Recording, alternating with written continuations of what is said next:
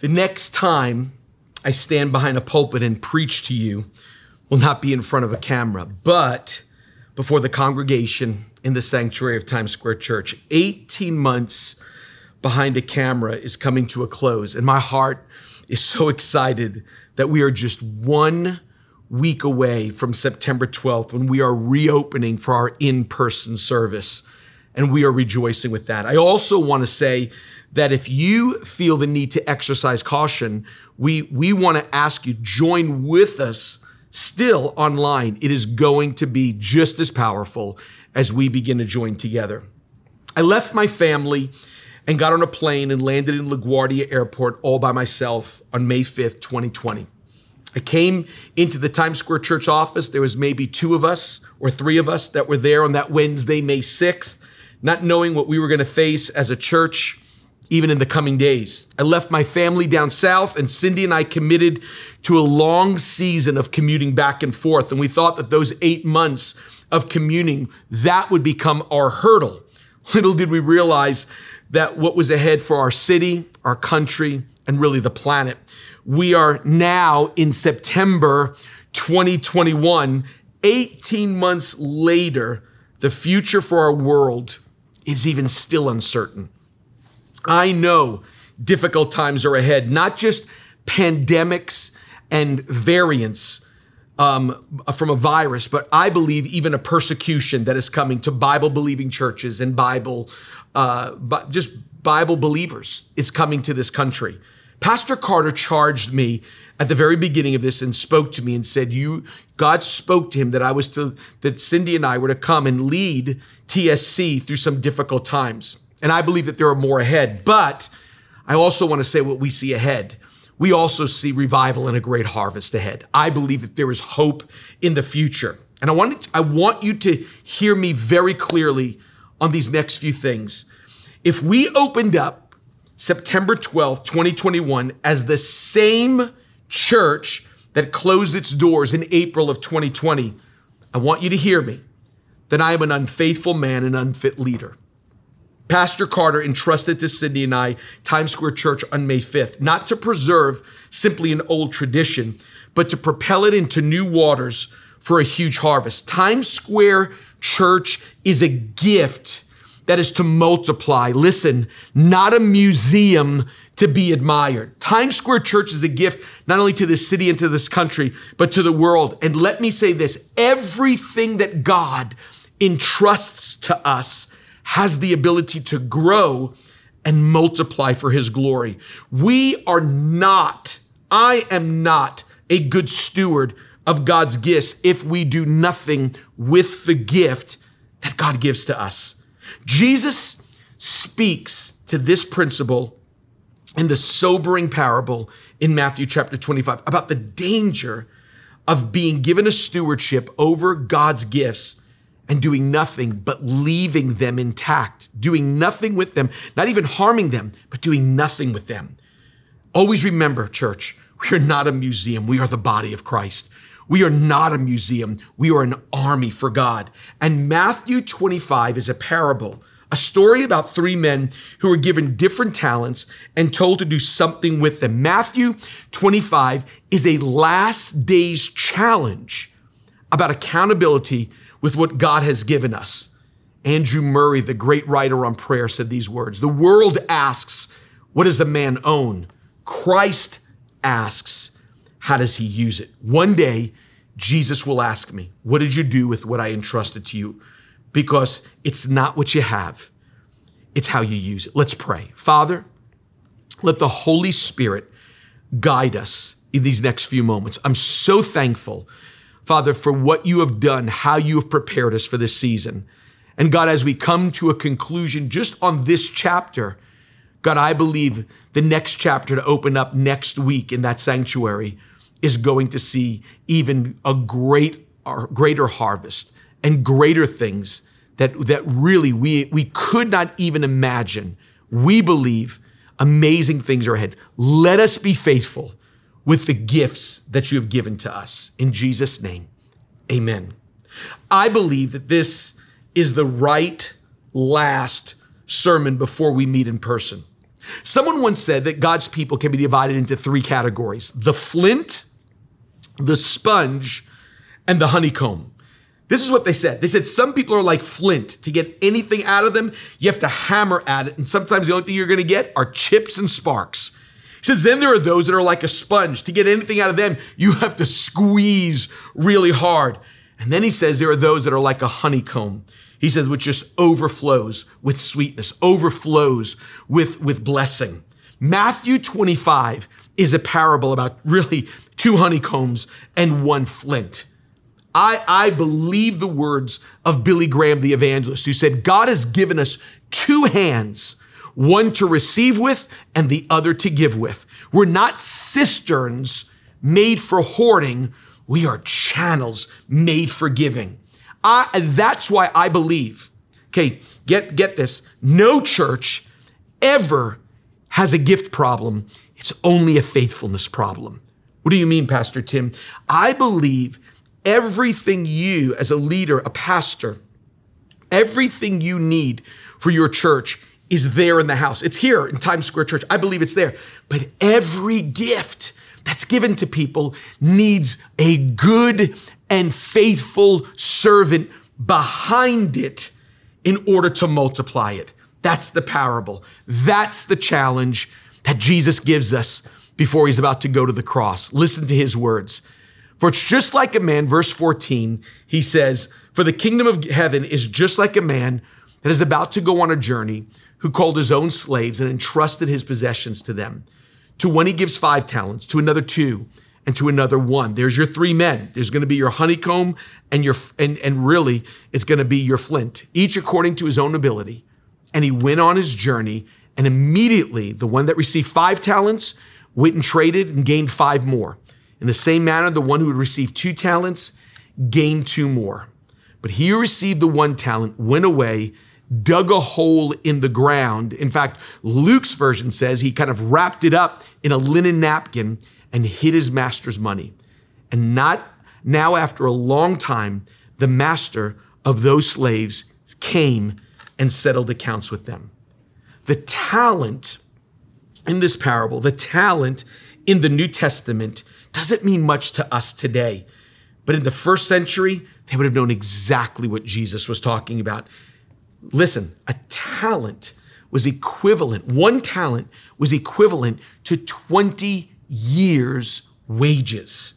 So when 5 talents are given, 2 talents are given, 1 talent to each of these 3 servants, you know what was taking place? The master was putting them in charge of about 160 years worth of wages. I stumbled on an interesting story about a church in Ohio whose pastor was preaching on this very parable. The pastor wanted his congregation to get it, to realize that what we are stewards of God's gifts. And what was interesting was a man gave the church $40,000, true story, for missions. The pastor asked the man, he says, would you allow us to see if we have the ability to multiply that gift for missions around the world, to which the man gave his permission. At the end of the sermon, as he preached this, he gave to adults $50 and even to children $10 each, all amounting to $40,000, and then said, you have 7 weeks to multiply the gift that I've just given to you. And then they would collect the money and they would send the $40,000 and whatever came in beyond that into missions. The church came up with extremely creative ideas. Pilots were giving trips to kids. Teenagers were making fleece blankets. 9-year-olds were making origami projects and selling them on a street corner. At the end of 7 weeks, you ready for this? The church collected $38,195 above the $40,000 that was given, which means when it came time to give to missions, they gave almost doubled, almost $80,000. It was a parable that was being played out right before them. Okay, let's forget origami and plane rides. How about those that would invest their entire life? I recently watched the movie Harriet, about the amazing story about the woman that began the Underground Railroad that was rescuing slaves. Harriet Tubman was given a gift, freedom from slavery, after a 100-mile death-defying trek as she got to her found freedom. This is a woman who can neither read nor write, but had a passion to rescue people's lives. But it didn't stop her. She made 19 trips into places that were hunting her down, and 300, including her family members, 300 slaves were rescued by this woman. She took her gift, her talent, her freedom, her life, and turned it, ready for this, into 300 more lives. The church in Ohio doubled it. This woman, think about this, took one life and turned it into 300 lives. See, that word talent, we see it and can easily mistaken it for the talent of what, or giftedness. And it's not. It's not talent or giftedness. It's literally a fortune, a sum of money. The master said to these three men to do something was given, but I think the talent represents something else. That talent represents, I believe, for us, all you have and I have from God. If I can give the simplest definition of a talent, it's the stuff that God has given to all of us. That stuff. And the expectation was to that was supposed to come, that God was going to trust these men with all that stuff. And what was amazing was these three men were given, though they were given three different amounts, the three men were given the same assignment with this expectation to return something better than what they were initially given.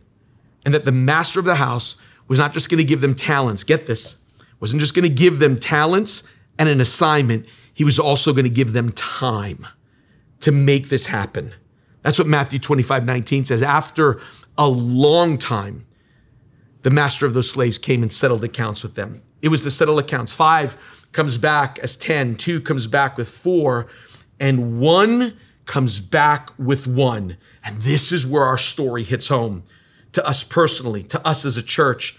And if you're watching from different parts of the world, even to us as church leaders, I believe that the church, not only the church here, but church around the world, is given as a gift. And if we begin to simply try to open up the same church that closed, not just us, anybody, on that day when the pandemic started, I'm not sure that we're multiplying what God has given to us. Even the one talent man was asked, did you at least try to get interest? Did you at least try to do one thing? Did you try to do even the easiest thing? And my challenge is to ask churches and pastors, say, in the midst of closing down, maybe God was saying at least earn interest, start a prayer meeting, do something, get going there. And I believe it's the challenge, not just for us individually, for us as a church. See, the person in this story that becomes the focus is the one talent man, because stewardship, what he was telling us is stewardship is not protecting what you are given.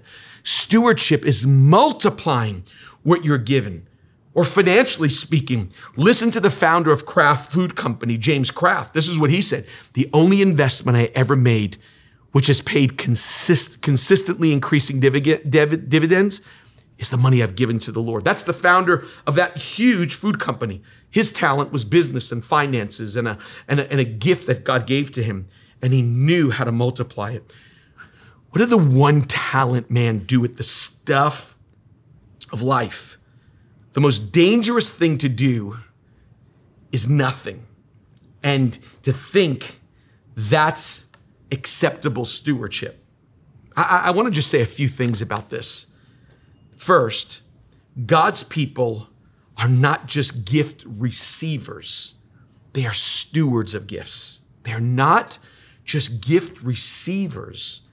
They are stewards of gifts. See, stewardship means that we have a job. Listen to James 1:17, because this is where the gifts come from. Every good gift, every perfect gift is from above and comes down from the Father of lights, in whom there is no variableness, neither shadow of turning. See, your gifts are from God. My gifts are from God. And our job is not simply to receive from God, but to return back to the master those gifts in better condition than we even received them. Let me explain. Your salvation, being born again, the salvation, you ready for this, is a gift. It's a gift from God. Ephesians 2:8 says that, for by grace you have been saved through faith, and that not of yourselves, here it comes, it is the gift of God. We have a responsibility that when God changes us from the inside out, that we just don't give back to him the moment that we have said a born again prayer and then that's it. God goes, that's a gift. I want that to multiply. I want that to grow. We have a responsibility for growth. Here's another one. Your children, my children, Christian, Anna, Lauren, and Grace are a gift from the Lord. That's what Psalms 127:3 says. Behold, children are a gift of the Lord. That's I have a responsibility to pour into them, to invest in them, to grow them in all different places. Here's another one. Your spouse, my wife, Cindy, is a gift from God. Listen to Proverbs 18:22. A man's greatest treasure is his wife. She is a gift from the Lord. And the challenge is this. If you and I do nothing to grow our Christianity, Ephesians 2:8, to grow our parenting, Psalm 127:3, to grow in our marriage, Proverbs 18:22, then what we do is we're dangerously living with a one talent mentality. We have a gift, salvation, our spouse, our children, and we don't want to stop multiplying it or presenting back to God something, that gift in the same condition that we received it in. See, Times Square Church is a gift. Times Square Church was made battle ready for this season by Pastor Carter and Pastor David Wilkerson. And the worst thing I could do, that Cindy and I could do for their legacy is do nothing. Don't touch anything, leave it alone. That's why we believe what we're seeing take place with connect groups that are multiplying all over the world. Salvation, born again opportunities at the end of every online service. We're watching people get saved around the city, around the country, and around the world. You've heard the stories. Even what you're going to see on September 12th with the new stage, that's not just for looks. That's so we can begin to broadcast globally and touch people even around the world. We're wanting to multiply what God has given to us. What happens to the one talent man that did nothing? You ready for this? Jesus uses the toughest language against this man that he has used against anybody in all the Gospels. He calls him wicked and lazy. Listen to the words.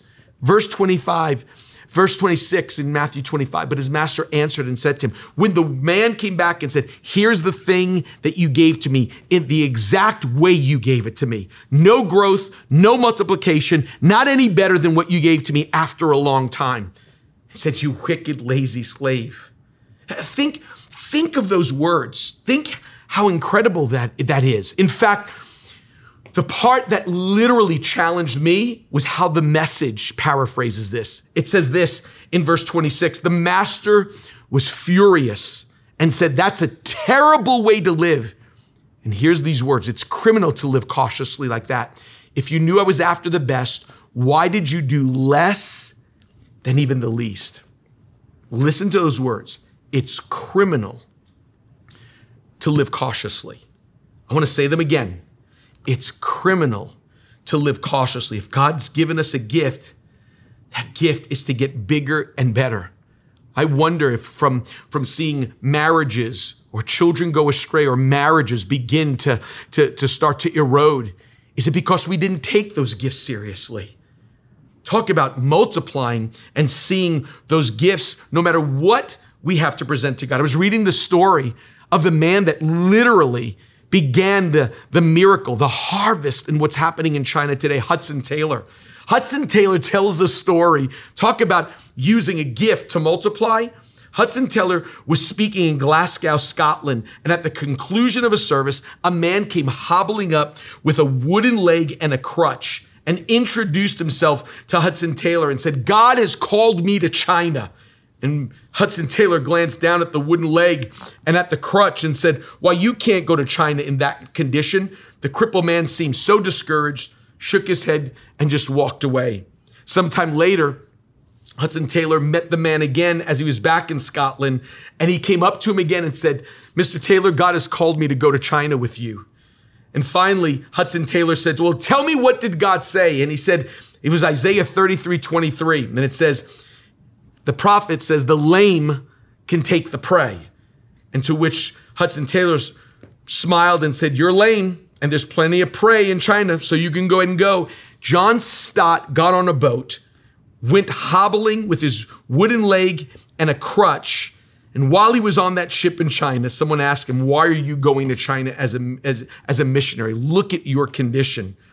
And to which Stott replied, I don't see many two-legged people going, so I thought I'd go with one leg. And here's my favorite. When he gets there, the people were so afraid to let him in the city. They described him as a funny-looking creature with 3 legs. He started going door to door. John Stott started going door to door, telling people about Jesus in China. And it said that when they would try to slam the door on John Stott, he would take that wooden leg and stick it in the door, and they couldn't slam the door, and he was telling them about Jesus. That man was using that gift of a wooden leg to tell the gospel of Jesus. That's incredible. He began to realize that gift was going to multiply. Lives are going to come to Christ, and to see what's happening in China today as a result of the people that were going. Let me just say the second thing. The greatest way to multiply God's gifts is investing in people. In Acts 6, the apostles take a risk and decide they can't do everything in the church. And they were called to put ministry in the hands of others if they wanted to see multiplication take place. Remember what was taking place? Is that widows were being overlooked in the food ministry. Here's what it says in Acts 6:1. Now at this time, while the disciples were increasing in number, a complaint arose on the part of the Hellenistic Jews because the native Hebrews, because their widows were being overlooked in the daily serving of the food. It seemed like the job was outgrowing them. I want to pause here and say that the greatest enemy of the church's future is for the person who sits in that seat and comes to church is to be a consumer and not a multiplier. To sit and receive, but never, like Billy Graham talked about at the beginning, if you use both your hands to receive, you become a consumer. But we get gifts from God, whether it's our marriage, our church, our children, our salvation, and then we are to give with the other hand. We're not to be consumers. Those men began to give away ministry, give away opportunity, give away responsibility. Instead of hoarding it and doing everything, those 12 apostles gave it away. It turned into 7 deacons that would be chosen. And here's what the Bible says would happen. It's amazing. You ready for this? We read what took place, Acts 6:1. They choose 7 deacons between 2 and verse 6. And then listen to verse 7, what happens. The word of God kept on spreading. The number of the disciples continued to increase greatly in Jerusalem, and a great many of the priests were becoming obedient to the faith. Did you just see what just took place in that verse? 3 things. Word of God spread. Disciples increased just from giving responsibility, giving a job, giving leadership in ministry. They said, we're not going to be consumers. And even, here's what blew me away. A great many priests got saved. And I have to tell you, something else happened also. 2 new leaders rose up that I don't think would have risen if those disciples didn't do it. It was Stephen and Philip. Stephen, who becomes the new preacher, Acts 7, preached the second longest sermon in the Bible next to the Sermon on the Mount. And then even Philip, the catalyst for the gospel going into the continent of Africa. The 12 apostles give up tables and did more without them holding on to their position, their insecurity, holding on to their authority. Let me ask you a question. If the apostles don't step out of the way and take a risk to empower others, do those 4 things happen? Man, that's a huge question. See, I want to challenge you today.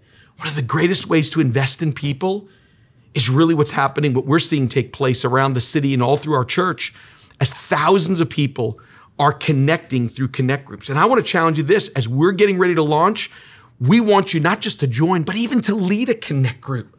That's the investment. That's when the kingdom starts to multiply. The word of God spreads, disciples increase, and even people that you never thought you'd get saved, like those priests, would all of a sudden start to get saved. And new leaders, the Stephens and the Phillips, start to raise up. Let me just say this about this one talent man as we close. Because that one talent man, as he's given an assignment, just like the others, and given time and an assignment, has two excuses when he's held accountable. He said, it's my working conditions, and he's afraid. Let me just make mention of that. Excuse number one, he said, it's my working conditions. Matthew 25:24 says, Master, I knew you to be a hard man. Instead of owning it, he said, it's the work environment. You made it difficult by the way you lead. I didn't have the right environment starting with you to make multiplication happen. I wanted to go, hey, duh, did you see the other guys? They did it. They didn't seem to have that hurdle. Your environment doesn't determine whether God can take those gifts and multiply them. I'm single. I'm disabled. I'm unemployed. I'm living with my parents. I'm in prison. Can God even use me? How about Joseph? Think about this. Joseph is in prison and still interpreting dreams in prison. Environment doesn't hold back God's gifts from exploding. Let me give you somebody's working condition. Talk about trying to write and to compose, but you're blind. You know probably the songs more than you know the name. Christ the Lord is risen today. Draw me nearer. Blessed assurance. He hideth my soul. Pass me not, O gentle Savior. Redeemed. All these songs written by one lady, Fanny Crosby, and she was blind. In fact, not just a number of songs, 6,000 songs, 6,000 hymns written by this woman who was blinded at 6 weeks old by the malpractice of a doctor. Talk about bad working conditions. How do you write when you're blind? How do you compose? How do you put notes? What's amazing, out of this phenomenal gift called Fanny Crosby, who God gave a memory and learning much of the Bible by heart, came this influx unequaled in Christian history of hymns that are even sung today. When Fanny was writing about this in 1903, this is what she said. She said, the poor doctor who spoiled my eyes soon disappeared from the neighborhood.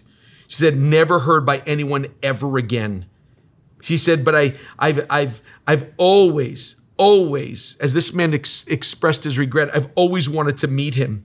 And I would say to him, thank you, thank you. I would say it to him over and over again, she writes in her journal, because it was through you and what you thought was meant for evil, God brought good. God brought all this music. There is no environment that God's gift can't explode, multiply, and even become greater. And then this man had another excuse. He said, I was afraid. Listen to Matthew 25:25. I was afraid, went away and hid your talent in the ground. There's so many fears that want to paralyze. There's so many opportunities that God wants to open up. But fear makes people consumers. Fear makes people sit there.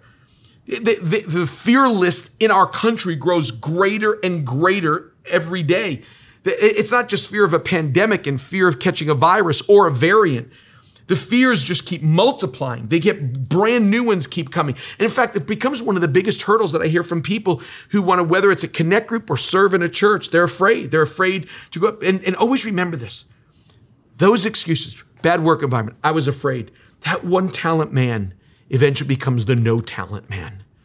The one talent man, because of fear, and because of the excuse of a working environment, becomes the no talent man because God takes his entrusted gifts seriously. Listen to what the story says. Therefore, take away the talent from him and give it to the one who has 10 talents. That blows me away. That when we don't take this seriously, the gifts that God has given to us. And even going through this pandemic, I wanted to tell you, you've been given gifts. You have been given time, whether it's even free time, that's a gift. If your job says you're to work at home, that's a gift that God has given to you. Maybe the gift of spending more time with your family, maybe the gift of solitude, maybe the gift of getting in his word. And when you come out of this, are we better? Is our church better? Is our lives better? I know people that have given more time to simply researching COVID and vaccine shots for all these months. And I'm not saying that that's bad, but I'm saying let's invest time in eternal things. What is eternal? That's the gift of God. And to say, what do you want me to do with my life? What do you want me to do with my family? What do you want me to do with this gift of salvation?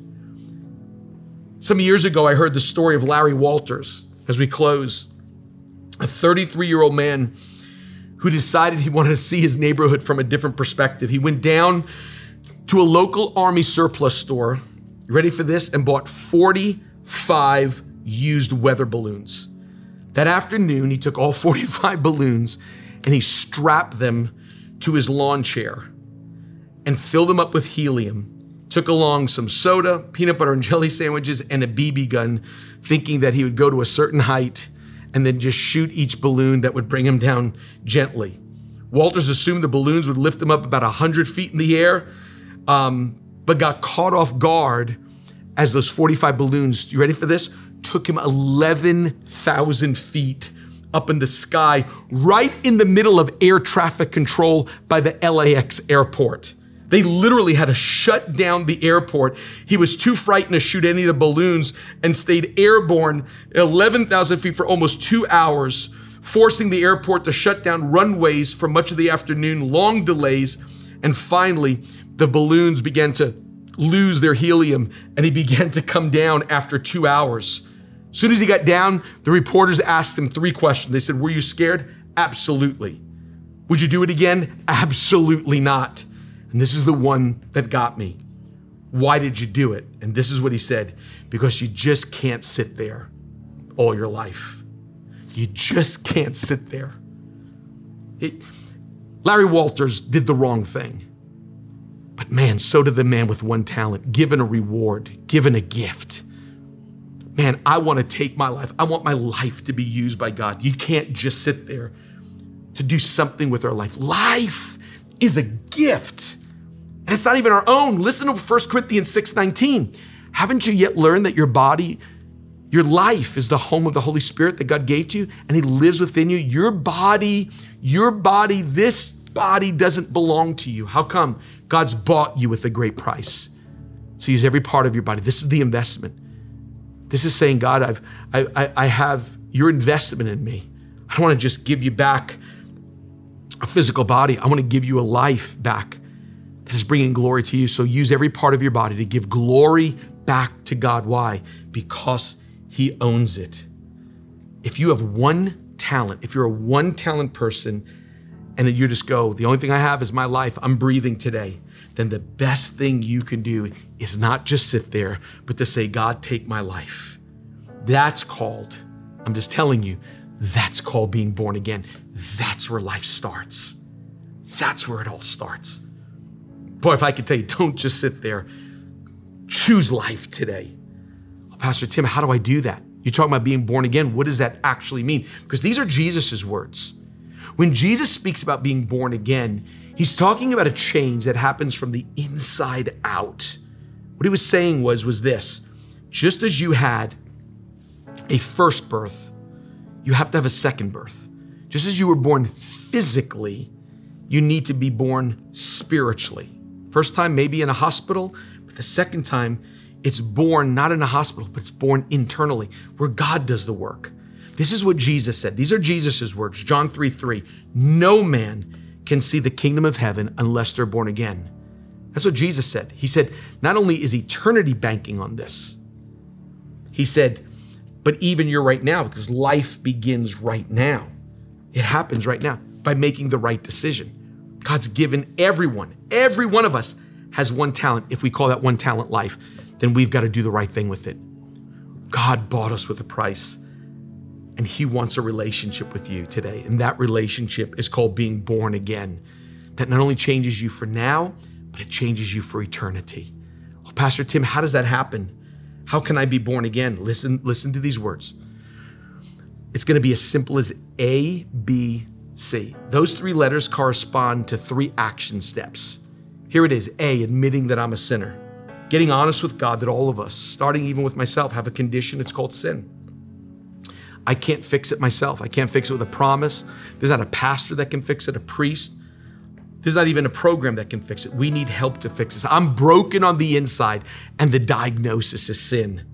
Or as one pastor said, we're not mistakers in need of correction. We are sinners in need of a Savior. We don't need a second chance, but we need a second birth. Well, how does that happen, Pastor Tim? That's the believe word. That's B, believe. Believe that God sent his son to fix our sinful condition, because I can't fix myself. If we could fix ourselves, then God putting his son through that suffering would be the ultimate case of child abuse. I can't fix me. You can't fix you. So the greatest thing we can do with this one talent, this gift we've been entrusted with called life, is to give it over to God. If God thought that by us being good and keeping our own promises is going to get us to heaven, then why would he have to send Jesus? But see, Jesus became our sin bearer. He died a death we were supposed to die, lived a life that we couldn't even imagine to live, and gave us a reward, heaven and forgiveness that we didn't even deserve. And finally, it's confess. C, confess. Confessing him as Lord, saying, Jesus, you're the boss. That's a big word. Romans 10:9 and 10 says that we have to confess him as Lord, which means you're in charge of my life now.